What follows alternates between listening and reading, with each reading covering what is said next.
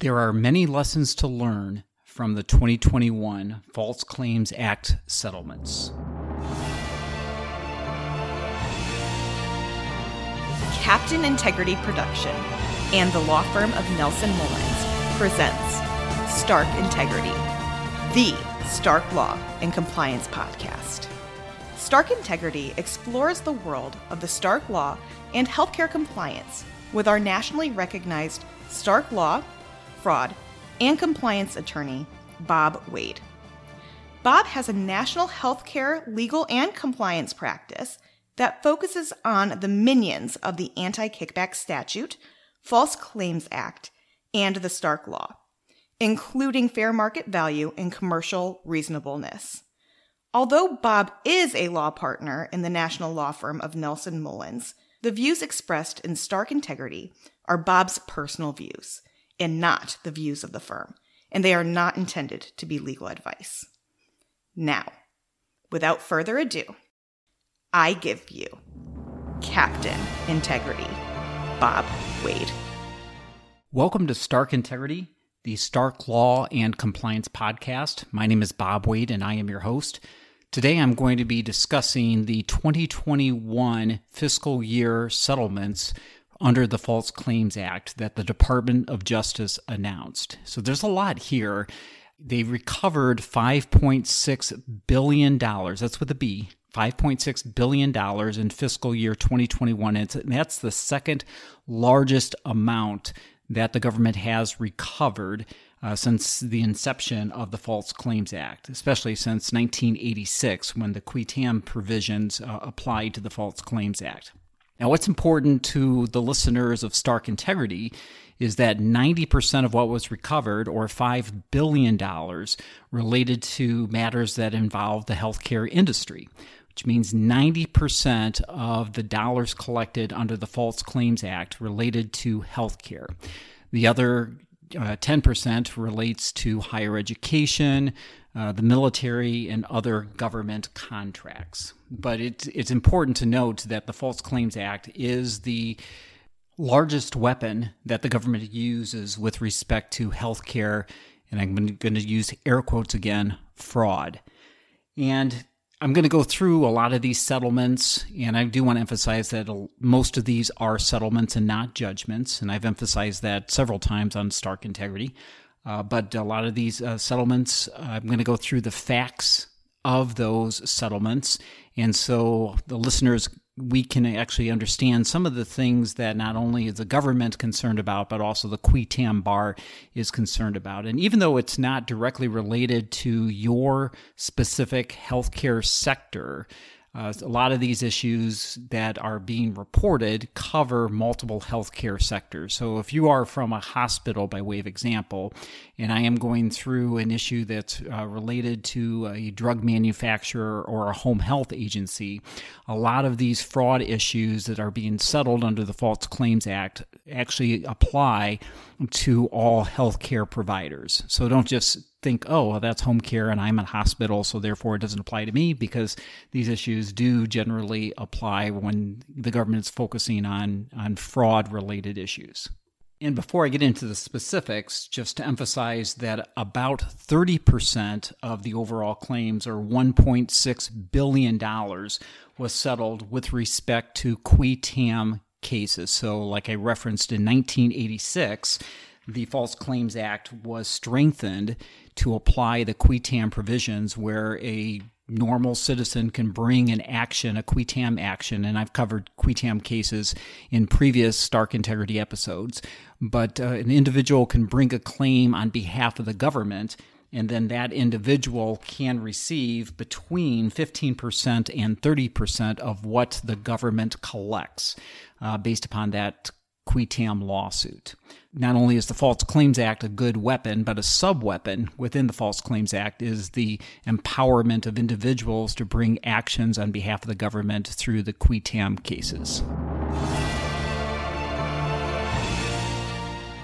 So now I'm going to go through some of the broad categories. So the first one is the opioid epidemic. The largest false claim settlement was involved within the opioid epidemic enforcement, and primarily with the opioid manufacturers. So in one settlement, there was a $600 million global settlement that related to companies that, among other things, promoted opioid addiction treatment drugs to physicians who were writing prescriptions that were not for a medically accepted indication for the opioid or were otherwise diverted. And then Purdue, they settled for $2.8 billion. And the allegation there, and again, these are all allegations, but the allegations were that Purdue was promoting its opioid drugs to healthcare providers where allegedly they knew that the physicians were prescribing opioids for uses that were unsafe, ineffective, and medically unnecessary, and that often led to abuse and opioid diversion. Again, those are all the allegations as expressed by the Department of Justice. The next category relates to the Medicare Advantage program. So this is Medicare Part C. And for those of you who are not familiar with Medicare Advantage or Medicare Part C, basically the government pays a capitated amount to private health insurers for the patients that are enrolled in their plans. And then CMS adjusts the payment based upon various risk factors of the insured pool by these private health insurers. So this is Medicare Advantage, so Medicare Part C. And here the Department of Justice pursued plans that, at least the allegation goes, that the providers manipulated the risk adjustment process by submitting unsupported diagnosis codes to make their patients appear sicker than what they actually were. And so in one case, and this is Sutter Health, so this is a healthcare organization that managed a Medicare Part C or Medicare Advantage program. So Sutter Health, headquartered in California, they paid $90 million to resolve allegations that it knowingly submitted unsupported diagnosis codes for certain patient encounters, resulted in inflated payments that were made to the Medicare Advantage plans and to Sutter Health. And then also the Kaiser Health Plan of Washington, they paid back $6.3 million to resolve allegations that the plan submitted invalid diagnosis and received inflated payments. So this is the inflated risk adjustment payments that were allegedly made by these Medicare Advantage plans in order to receive more money from the federal government. So a lot of times when I get into a Stark Law self-report, one of the issues is Medicare Advantage a federally funded program? And since Medicare is Medicare Part C, it is federally funded and, as these allegations go, could potentially be manipulated based upon the risk adjustment if the plan is providing information or documentation that their patient pool is actually sicker than what they actually are. And that's to receive greater capitated payments from the Medicare program or from CMS. So the next category is unlawful kickbacks. So kickbacks, especially under the anti-kickback statute, are still a prime area for resolution under the False Claims Act. And there were a few here of note. One is Avera Medical LLC. They agreed to pay back $160 million to settle allegations that it paid kickbacks to Medicare beneficiaries. So this is directly to Medicare beneficiaries, not to a physician. So they paid kickbacks to Medicare beneficiaries by providing free or no cost glucose readers and by routinely waiving or not making reasonable efforts to collect co-payments from patients. So this is a point for all providers, is with respect to providing free items, you'll need to analyze the provision of those free items to ensure that they're compliant with the anti-kickback statute. But the secondary point in this settlement is with respect to making reasonable collection efforts for co-payments on behalf of patients. Because if you do not exert reasonable collection efforts to collect those co-pays, that could be deemed to be a kickback under the anti-kickback statute.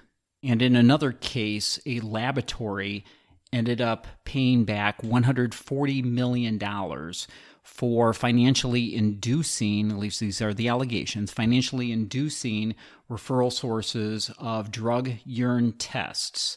Now, what's interesting in this one, and I'll get to personal liability later, but also Daniel McCollum, who was the owner and operator of this laboratory, also paid back $9 million in that settlement. The next one relates to Free Trips. And actually, this is not a direct healthcare provider, but it was an electronic health records company.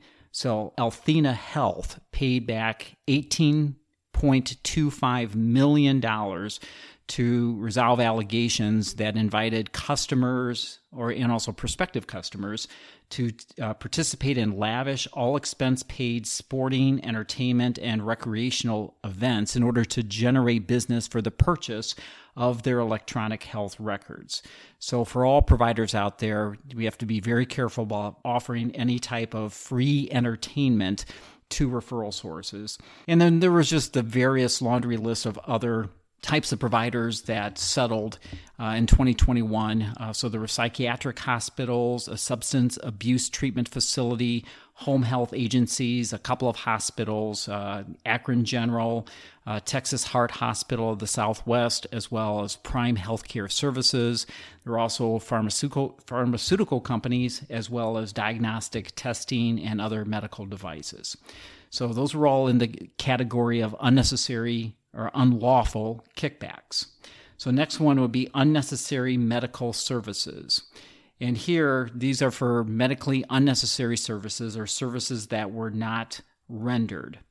So the first one is Sava Senior Care LLC. They paid back $11.2 million for allegedly providing rehabilitation therapy services as a result of aggressive corporate targets without regard to the patient's actual clinical needs. And so the settlement resolved allegations that this entity grossly and materially provided substandard and or worthless skilled nursing services, all driven by a corporate target for those type of services. So you have to be careful about establishing targets. Targets are okay per se, but you also have to validate the targets to make sure that the services that are being targeted are documented to be medically necessary and clinically indicated for those patients. So next we have Alere Inc. They paid back $38.75 million to resolve allegations that they billed for defective rapid point-of-care testing devices used by Medicare beneficiaries. Then we also have a DME company, Apria Healthcare. They paid back $40.5 million to resolve allegation about the rental of costly non-invasive ventilators to Medicare beneficiaries who did not need the devices or were not using the devices. Then we also had Regency Inc., and its owner agreed to pay back $20.3 million to resolve allegations that they billed the federal health care program for medically unnecessary DME services. So again, document the medical reason for the provision of services, whether they are durable medical equipment, therapy services, or direct patient care services. Making the list for 2021 is also COVID-related fraud, and I'm sure we're going to see this in 2022 and 2023. Primarily under the False Claims Act, the government collected money from entities that participated in the COVID Paycheck Protection Program, otherwise known as PPP, the Paycheck Protection Program. And basically the allegation was that entities were applying for and received multiple PPP loans when they should have only received a single PPP loan. Now, I said at the beginning that I was going to emphasize individual liability under the False Claims Act, and in 2021 we had a few. So first off, we had a cardiologist in Orlando, Florida. His name is Dr. Pal, P-A-L. So he paid back $6.75 million to resolve allegations that he performed medically unnecessary vein stent procedures. And part of the allegation was that these stent procedures performed on patients were for treatment that were not accepted under standards of medical practice, and also that the patient medical records were falsified in order to justify the performance of those procedures. So in effect, that we had stent procedures that were being performed allegedly by this cardiologist that were not medically necessary. And then in the medical records, allegedly the physician documented the medical records to support the performance of these vein procedures. So that's an individual with $6.75 million in repayment. Next, we have two physicians. These are two Texas physicians, Doctors Robert Wills and Brannon Frank. They paid $3.9 million to resolve allegations that they billed the Medicare program for medically unnecessary urine drug testing. And part of this allegation was that the urine drug testing was being performed without any individualized assessments of the clinical need for the urine drug testing. So again, two doctors paid back $3.9 million under the False Claims Act. And next, under individual responsibility for the payment of fine and penalties under the False Claims Act, is a chemical dependency treatment center known as Addiction Care Interventions, otherwise ACI, so Addiction Care Interventions.